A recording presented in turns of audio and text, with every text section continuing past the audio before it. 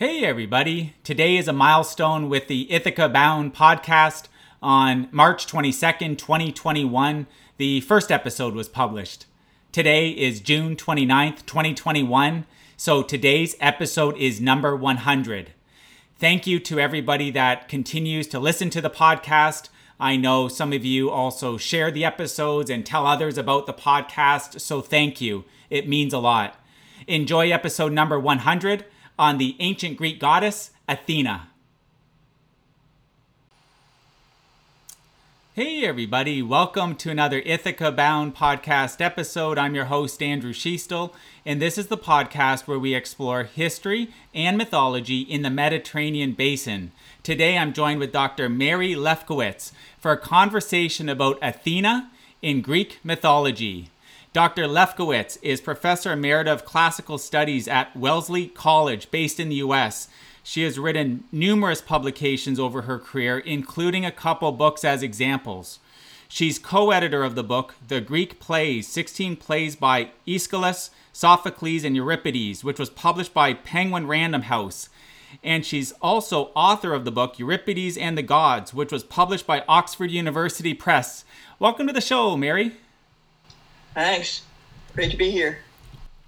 So to create sufficient context for our conversation today, Mary, who is Athena in Greek mythology? That's really a great question because she's pretty important. She is, well, let's just go, right from the beginning. She's the daughter of Zeus and Metis. Metis means intelligence.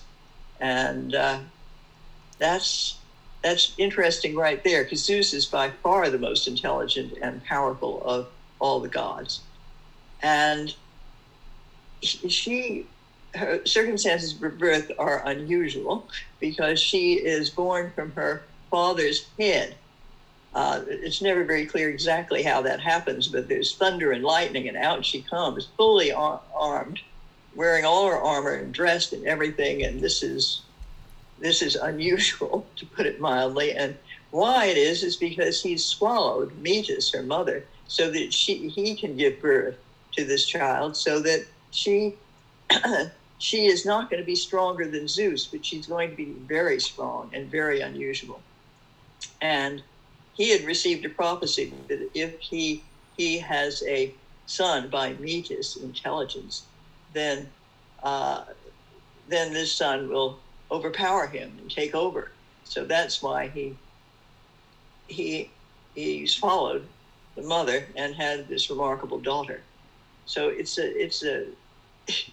not realistic, but it does explain why she wears armor.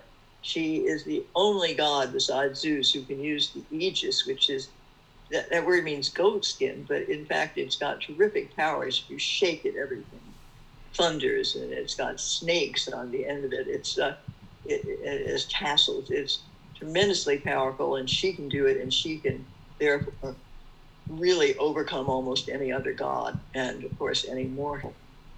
So that gives you an idea of who she is in a very general way. Okay, and let's certainly work into the details then on this topic. Do scholars? So who are the main people in classical Greece that wrote about the origin story, the person or people? Well, Hesiod, who's a poet who we don't know an awful lot about him except what he tells us in a poem called Works and Days, which is really about farming and about almost how to live life. But in another poem, the Theogony, which means the birth of the gods, he does describe how Zeus got to be top god and who all his children are and his brothers and sisters and so on. So you get a sense of who the gods are completely and why Zeus is on top, whereas there were earlier gods whom he managed to overcome. So that's what Greeks read. That's not the only thing. I think the most important things, in a way, for understanding what the gods are, what they're interested in, are the two great epics by Homer, the Iliad and the Odyssey. And there you learn a lot more about what they're capable of, what they do. There's still more, of course. Yes, yeah, of course, yeah. Is it clear in tradition, in that origin tradition, is it clear one way or another if Zeus still anticipated a birth, if we can use that term, given the circumstance that you described? Is it clear one way or another if he anticipated a birth of a child? Well, in that case, he certainly did. He got a prophecy that said this would happen, and so therefore he took that extraordinary action. I mean,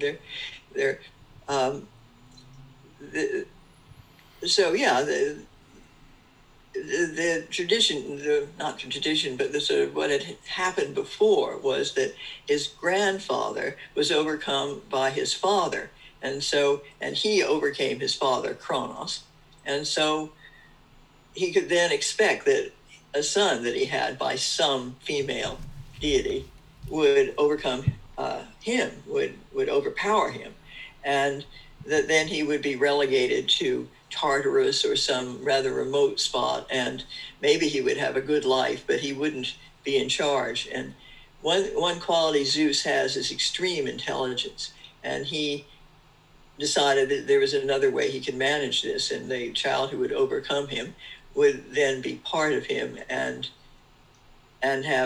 be subservient to him because she was female. And so she would be a great help to him and do a lot of work for him and with him and always be very important, but she would never overcome him. And so he therefore remained the top god. So that's sort of the background of that. But yes, this is always possible when you have polytheism and not monotheism with one all-powerful, all-knowing God. And the Greek gods don't always know everything either. They're lucky if they can find out from another god who happens to have great foresight, but and things can be done behind their backs. So it makes them seem more human, though they aren't really very human because they're immortal and ageless. The ageless part didn't really hit me until I got older.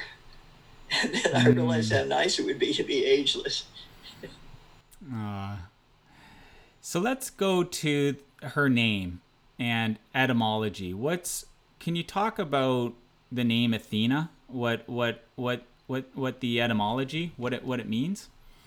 Well, I don't know what I don't know what it means. I presume no one does, because the names of a number of gods are really, as a great historian, I seem to be losing my voice. Excuse me, a great historian of religion, Walter Burkert, put it, the names of the gods, the Greek gods, are opaque. We don't know. People will say, oh, it sounds like this or it sounds like that. But I think in most cases, we don't know. In the case of Zeus, however, we do know, because it's an Indo-European name based on a root, which is D-I or D-Y, and Dios in Sanskrit. So you can see that came in with the language, but other names may come from other languages like Aphrodite or Athena. We just don't know.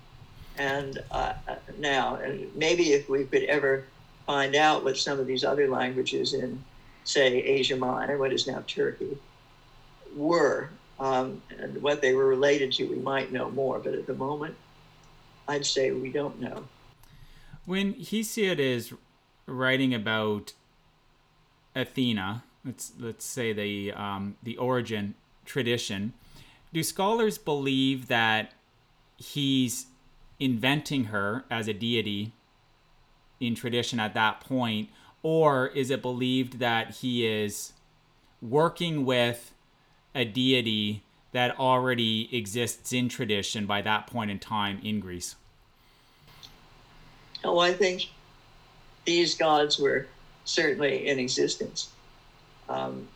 before they wrote, and so they're working with an established tradition. But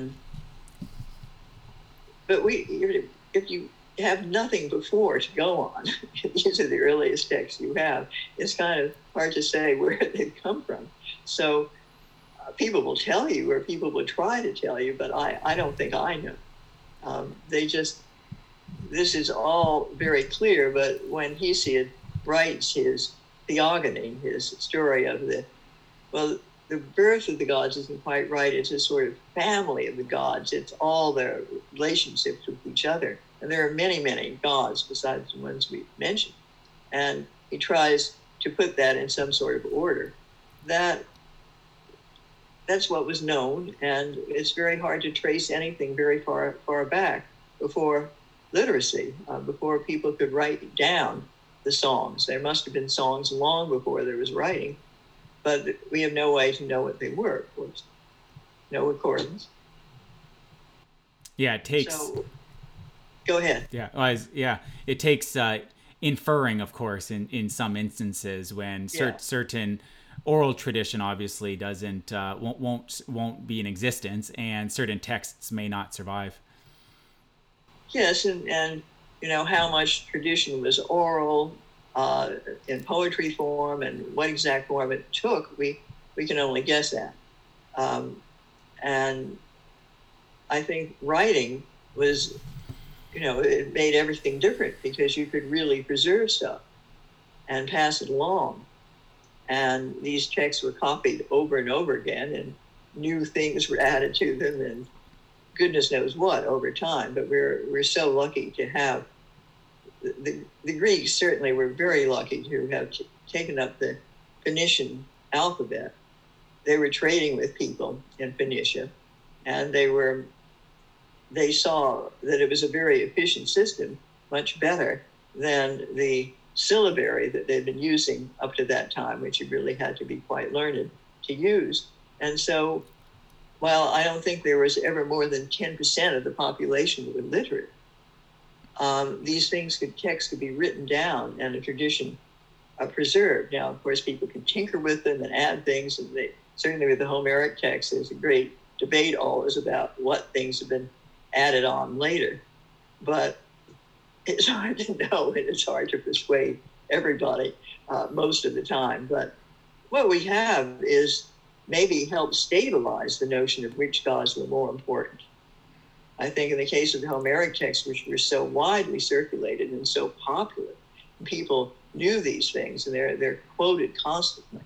And right through antiquity, the most popular text in circulation was the Iliad, followed by the Odyssey. Just to go by what papyri are left, and those, of course, date from the 3rd century BC later, and so we don't really know in the same way what happened earlier, because those texts aren't preserved. But people quote Homer. People knew it. This was what you read. You read the Iliad in school, boys particularly, but girls later were educated as well. If anyone had money, they could learn to read and write. Most of the other people who didn't have money didn't read and write, or read very well. So it's a luxury. What are Athena's strengths, and what? And part of that question too is, if you were to describe what her purpose or purposes were, when we're talking about Greek mythology as a deity, how would you describe that? So, what are her strengths, and what are her, and what's the purpose of her as a deity? Well, she has terrific strength in that she's very intelligent, like her father, and she's very powerful, and she can take any shape or form, and she likes to intervene in human life. She's not one of the gods who just is sitting at Olympus going from drinking party to drinking party, but she is involved in things on earth. So that's a lot of what she does. And she particularly supports the Greeks in the Trojan War. And that's very fortunate for them because she's by far the most intelligent goddess and the most powerful. And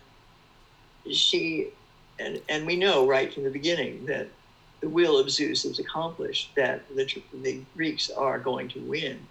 And the reason is that the Trojans did something wrong, which is to allow Paris to keep Helen, whom he had taken away from Menelaus. And that is violating Zeus's law of hospitality. So you know about Athena's power very clearly right from the beginning of the Iliad, and you know she's going to play an important role, and she is not kind to the Trojans. And now, the question is, why is she so angry at them? And that goes back to the so-called quarrel and between among the goddesses, and the Paris, the son of Priam and Hecuba, Priam, the king of Troy, was asked. He's a very handsome man, and he was asked to pick the most beautiful of three goddesses: Hera, Zeus's wife, and Aphrodite, the goddess of passion and love, and Athena. And so he and each of them offered him something. And he picked Aphrodite because she offered him the most beautiful woman in the world as his wife, that is Helen. And that got into all kinds of problems. I think if Paris had been at all sensible, he would have picked Athena as the most beautiful, whether she was or not, because she was by far the most powerful goddess. And so you just want to have plain raw power on your side, never mind beauty. So that's how she got to be so clearly on the Greek side and determined to destroy the Trojans. And it's why Hera pursues Aeneas. After Troy falls and Aeneas goes on to found Rome, Juno, that is the Roman version of Hera, is after him right from the start because she hates all the Trojans because of this quarrel, this argument over who was the most beautiful woman in the world. And I'll have to remember this podcast is history and mythology, so a lot of episodes are obviously on historical figures that no longer are alive. So I use the word was a lot in that context, but I'll have to remember when I'm speaking about a deity in Greek mythology, they don't die. So I have to remember that when I'm structuring the syntax of the questions, saying it is versus was. Okay, so noted. So who wrote about that tradition that you described there, Mary, about Paris choosing between the three goddesses? And the three goddesses? Well, it isn't in the Iliad. It's referred to very briefly, and some people even think those lines were added later.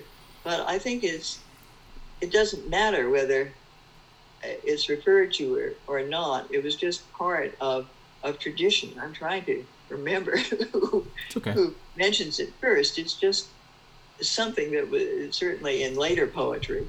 But it was all these stories were probably known very early on. But Homer doesn't describe it. You just have to know it's there. And that's one of the problems with mythology. You really have to learn a lot of it to make the most sense out of it.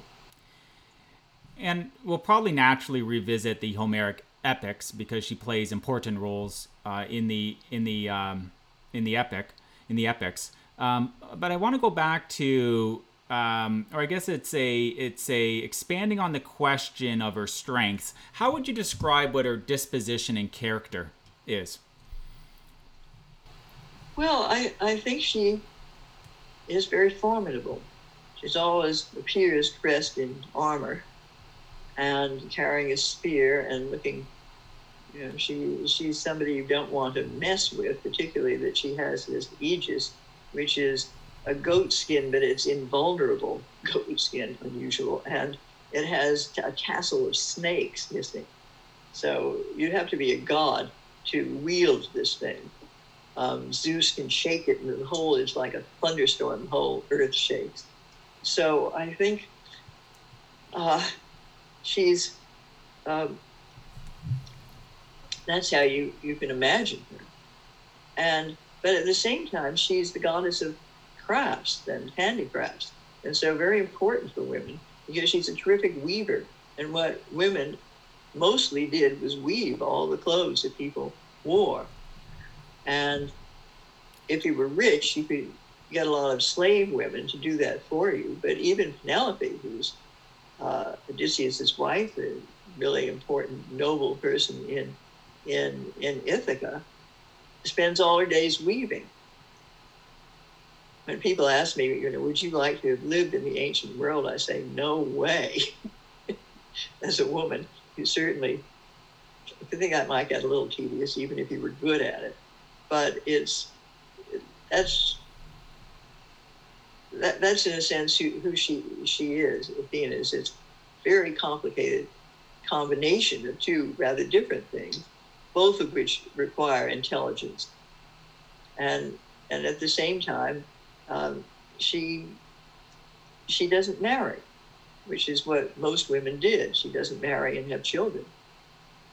She doesn't want to be subservient to any god other than her father. And she isn't because of retaining her celibacy. And that doesn't work well for mortal women. Mortal women, you're always dependent upon some man. So if you don't have a husband, you're going to be under the protection of your father until he dies, and then it's your brother or nearest male relative. Particularly in Athens, you couldn't do anything without their permission if you were a female, even if you were an old woman or a middle-aged woman. So I think she stands as something very extraordinary for most women to look at and to admire and wish they could be like that, to have the kind of independence that God would have. So you mentioned Athens. So let's go there then on her relationship to the city Athens, because she seems to have a very kindred relationship with that city. Can you speak about what's known about how her relationship came to be with that city? I can't tell you how that came to be. It just seems always to have been something very important. When in the Odyssey, she is very protective of Odysseus. I think we mentioned that before. She likes him very much because he's so intelligent and thoughtful, and he's always very respectful of her. And in the Odyssey, she makes sure that he gets to return to Ithaca after a very long and complicated voyage. And on his way back from the absolute ends of the Mediterranean, he ends up swimming and arrives without anything, not even any clothes, in this island where the Phaeacians live. And this little girl comes up to him eventually and shows him the way to the main city and tells him who the king and queen are and what to do. And that's Athena in disguise. So she's always there helping him. She arranges that he gets home to begin with and doesn't remain with Calypso on an island, the goddess Calypso, who wants to keep him as her boyfriend for indefinitely. So his relationship with her is very important. I think it's she, Athena, who ensures that Odysseus wins at the end of the Odyssey when he tries to take back his home from all the suitors who were trying to get Penelope to marry them. And he kills virtually all of them. Athena is helping him kill them because there are over 100 of them, apparently, as Homer says. And so how could he and a couple of his slaves win, and Telemachus, his son, against so many without the help of a goddess? So her role in the Odyssey is very important. Mm-hmm. So what's known or inferred about why Athena took such a liking to Odysseus in the Odyssey? Does it tie into your comments earlier about her preferring the Achaeans over the Trojans? Is it that? Is there more to it than that, do you think? Yes, I think there is. I think that's certain. But when Odysseus first arrives home in Ithaca, he doesn't know where he is, and suddenly Athena appears, and she says she always liked him because he was so intelligent. And of course, he was very respectful of her. And so she is the one who tells him essentially what to do, not to just go barging in, but to disguise himself as a beggar and to just get the lay of the land as this inconspicuous and rather contemptible figure until he knows just who does what, and then eventually, with her help and the help of his slaves and Telemachus, he can miraculously get rid of the suitors and then take over his own land and home. So I think it's his intelligence, which she also helps him in the Iliad, and she helps Achilles. She keeps Achilles from killing Agamemnon. She does quite a lot there. She and Hera going out in their chariots, helping the Greeks against the Trojans and giving them a lot of support. So let's go back. I know we're going to different topics here, but I think that's we're going with the flow in this conversation. I want to go back to Athens, because it obviously is an important topic when we're talking about Athena. So what's can you share more about what Greek people's relationship was to Athena in classical Athens? What's known about that? How contemporaries of that time interacted in tradition with Athena? Well, worship of the gods is very different from anything we know from the Judeo-Christian tradition. Polytheism is very different because many gods have to be honored, and they're honored usually in a festival where everything stops for a few days, and people come and bring offerings to the temples, which are not churches. They're repositories for beautiful weaving that women do, and other things, and treasures. In the Temple of Apollo at Delphi, for example, that people would put chariots and things if they won a race or won a war. All kinds of offerings are left to the gods. It's a distant relationship. It's not that you the idea that song about Jesus, and he walks with me and he talks with me. That's not what you really get unless you're very privileged, like Odysseus, and Athena will appear, and you don't even know it's Athena always until she disappears. It's mortals and immortals. There's a huge divide between the people who grow old quickly and die, and the entities, the beings who are immortal and ageless. And powerful in a way that no human being can be. I read this earlier, and I think I've read it before, but it really stood out for me earlier. She has one of the symbols associated to Athena is the olive tree. Is there? Can you expand on what scholars know about that? Well, some deities had trees associated with them. In the case of the olive tree, it's particularly important, not just for as a food or as an oil, which is used not only as in with food, but also in cleansing oneself.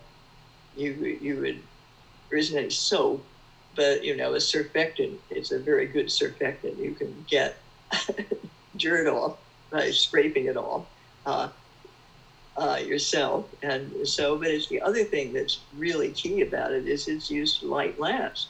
It's the fuel for small clay lamps, which provided a source of illumination at night. But mostly at night, people went to bed because you couldn't do a whole lot with fire. You could read, but they didn't have kerosene or anything like that, petroleum things, which made light a lot brighter, and of course electricity, which changed everything. It's either the Parthenon or the Acropolis I read was dedicated to her. Do scholars know why? Like in Athens, do scholars know why that was, or is there any inference that can be applied to that? Well, we don't know for sure anything before it could be written down, or written down in any form that we can read. She certainly was worshipped there in some form very early, but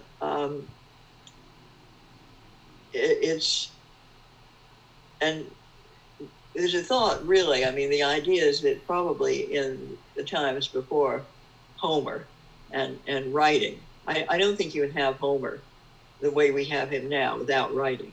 I think somebody had to dictate that, and a group of scribes perhaps write it down. We don't know quite when that was. But before that, the Mycenaeans, the people, the Greek-speaking people who were on that peninsula, so one of the first waves of Indo-European speaking peoples who would come, I suppose, very, very slowly from somewhere in the Caucasus. And they come into the Greek peninsula, essentially, the whole Balkan peninsula, and speaking an Indo-European language and bringing with them this notion of an important goddess. And she may be in a kind of offshoot of that. But this is really speculative, because until we have writing, we don't know much of anything. And certainly in the Linear B tablets, which have been deciphered, her name appears in lists of gods and offerings to gods. So she's there. But when she got there exactly, and what form she took in the early times, I don't think anyone knows. And with the Linear B, when do scholars believe approximately that the Linear B tablets were created?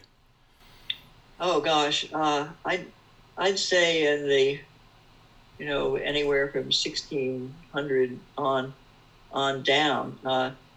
I don't know a heck of a lot about this because it's such an exacting subject, and I just, being the kind of professor I was, I didn't have any time to go into that. But these tablets are mainly inventories and not literature of any kind, or narrations, and that is very useful, of course, because you do get an idea that there were lords of, the Greek word at that time was wanox, which is in ancient Greek anox, in places, and what they ate and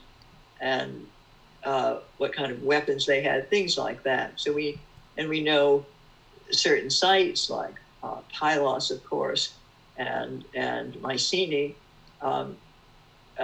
were important centers, but exactly what they did for the gods is not as I think is clear.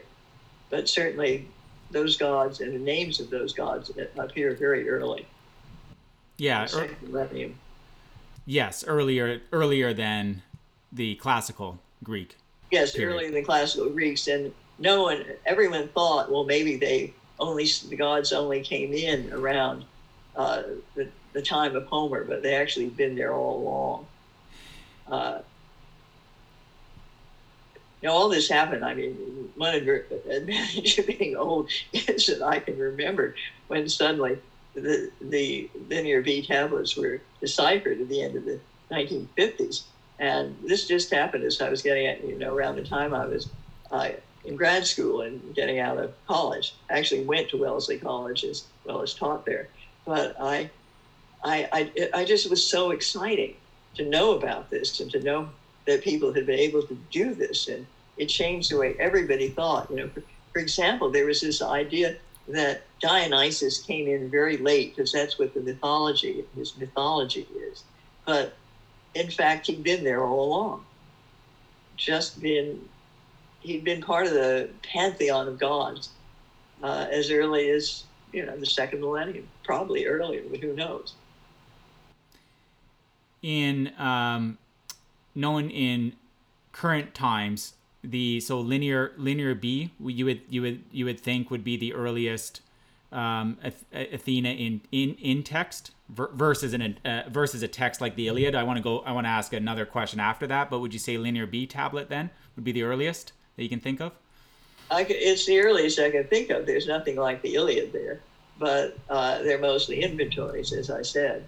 But no one can decipher Linear A, or haven't quite done that, but there are thoughts. I think some of the latest research suggests that it's closer to Linear B than had been thought, but they still haven't quite broken through yet, at least to my limited knowledge. And what that will tell us will be very interesting. What were the other languages besides Greek, which is Indo-European, and you can hypothesize that the people speaking it came from the Caucasus and settled there over a very long period of time. But it seems that the people who were in Crete were speaking a different language. But what was it? And how can we ever find out? Because you can only decipher a language if tablets or something that are there by comparing it to a known language. And sorry. Oh, it's okay. Yeah. And to connect the this conversation for someone who's unfamiliar with the linear A's and B's. So the A, and for me to clarify, the A's are tied to the Minoan culture, which is the island of Crete, right? Right. Okay. Right. And a lot can be done just by frequency, of certain sounds. Or in the case of both Linear A and Linear B, probably they didn't have sounds, like K or L or something. It was a Ka or K or Ko, so there's syllables. And so that makes it more complicated. The alphabet's wonderful. The Phoenicians, of course, came up with that idea, and it spread both to the Greeks and the Hebrews, and then, of course, from the Greeks to the Romans. But alphabet's so terrific. You've got, a very finite number of letters, which you can put in different combinations. And it's easy to learn.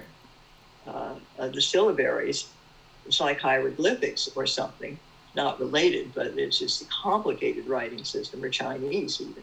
You have to really be very, very learned and think very hard to work with a system which has complicated and many characters as opposed to 24 or 26. The earliest text that's known that cites Athena, would that be the Homeric epics or something else? So the Iliad and the Odyssey? I think she's mentioned in the Linear B tablets. I think most of the gods, even Dionysus, as I think I said, who everyone thought came in late, is mentioned in the Linear B tablets. So, and they're great. It's very clearly Greek. And so I think more will be known. And who knows what's still left to be discovered. Yeah, you answered my question perfectly and consistent with my how I asked the question. I guess what I meant by text, so more of an expanded, like in a poem type setting. I don't know of anything. No, okay. there really isn't. It's just mainly these inventories on clay tablets. The hypothesis is that everything was oral. Literature was just a contradiction in terms, but poems were recited orally and passed down from bard to bard, and the bard knew the tradition, and so he it's usually a he, could recite them. But that's and so it would be different every time.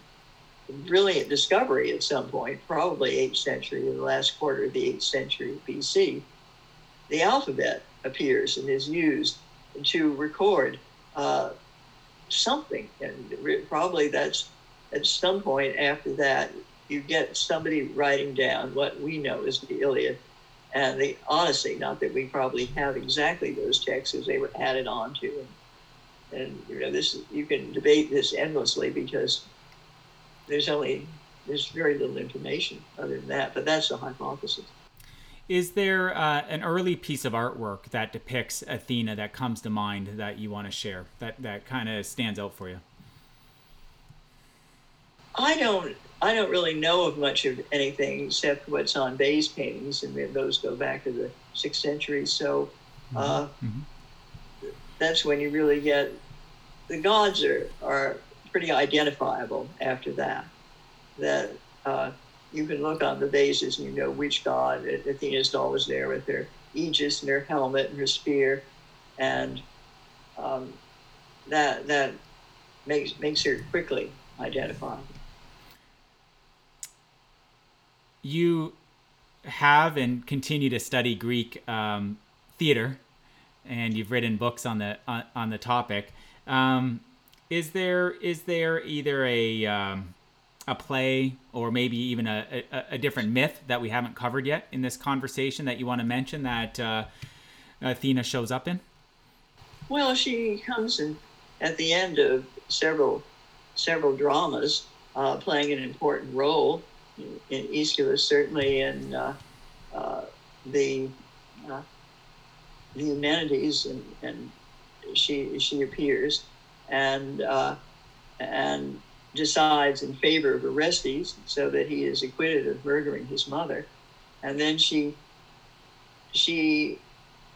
declares what will happen with Athens, that the Furies that have been pursuing him will become the kindly ones and live in Athens to protect them. And so she creates a kind of civilized future, which is very much she did as the goddess of that city and playing an important role in human life, in handicrafts as well as defense. So that's one example, I think, of how the myths really reflect actual religious practice, and I think very clear in her case. But there are certainly other cities that had a particular devotion to other gods. Well, Delphi would be an excellent example, where Apollo and his oracle were the center of what people came there to learn about the future, because he is a god who knows these things and finds rather complicated ways to tell people. But yeah, I think that's... The show will be covering ancient Delphi soon, so that's timely, Mary, that mention. Good. Well, Delphi is so critical because so many decisions were made, rightly or wrongly, on the basis of how they understood the oracle. Is there anything in this conversation, and you know this, and listeners know this, we always keep them to within 60 minutes. Is there anything in this conversation that you feel about Athena we haven't touched on that you want to make sure you mention in this conversation today? Well, certainly her intelligence is a key part of what she is. And I often think that she's a model for women, in the sense that the marriage and the commitments of marriage and of having children does take away, to some extent, your ability to think, to shape your life as you would like it to be. It's more harder for women than for men. I've certainly seen that in my own life, but I think she is an unattainable model for many of us. But that's one thing that she is. And just the idea that a female entity can have that extreme intelligence and power is a rather exciting thing, I think. She's a very important deity in Greek mythology. And Mary, it has been a true pleasure to chat with you today. Thank you for coming on the show. Oh, thank you. It's a pleasure to talk to you. So again, everybody, Dr. Lefkowitz's couple books that I mentioned at the start of the episode as examples. She is co-editor of the Greek plays, 16 plays by Aeschylus, Sophocles, and Euripides, and she's author of Euripides and the Gods. I'll drop links to both the books in the show notes on the ithacabound.com's associated subpage to this episode. Mary and everybody listening, as always, wishing you a marvelous journey. Bye for now. Oh, thank you. Bye. Hey again. If you enjoyed today's episode, please subscribe to the podcast, and I wish you a bountiful rest of your day. Bye for now.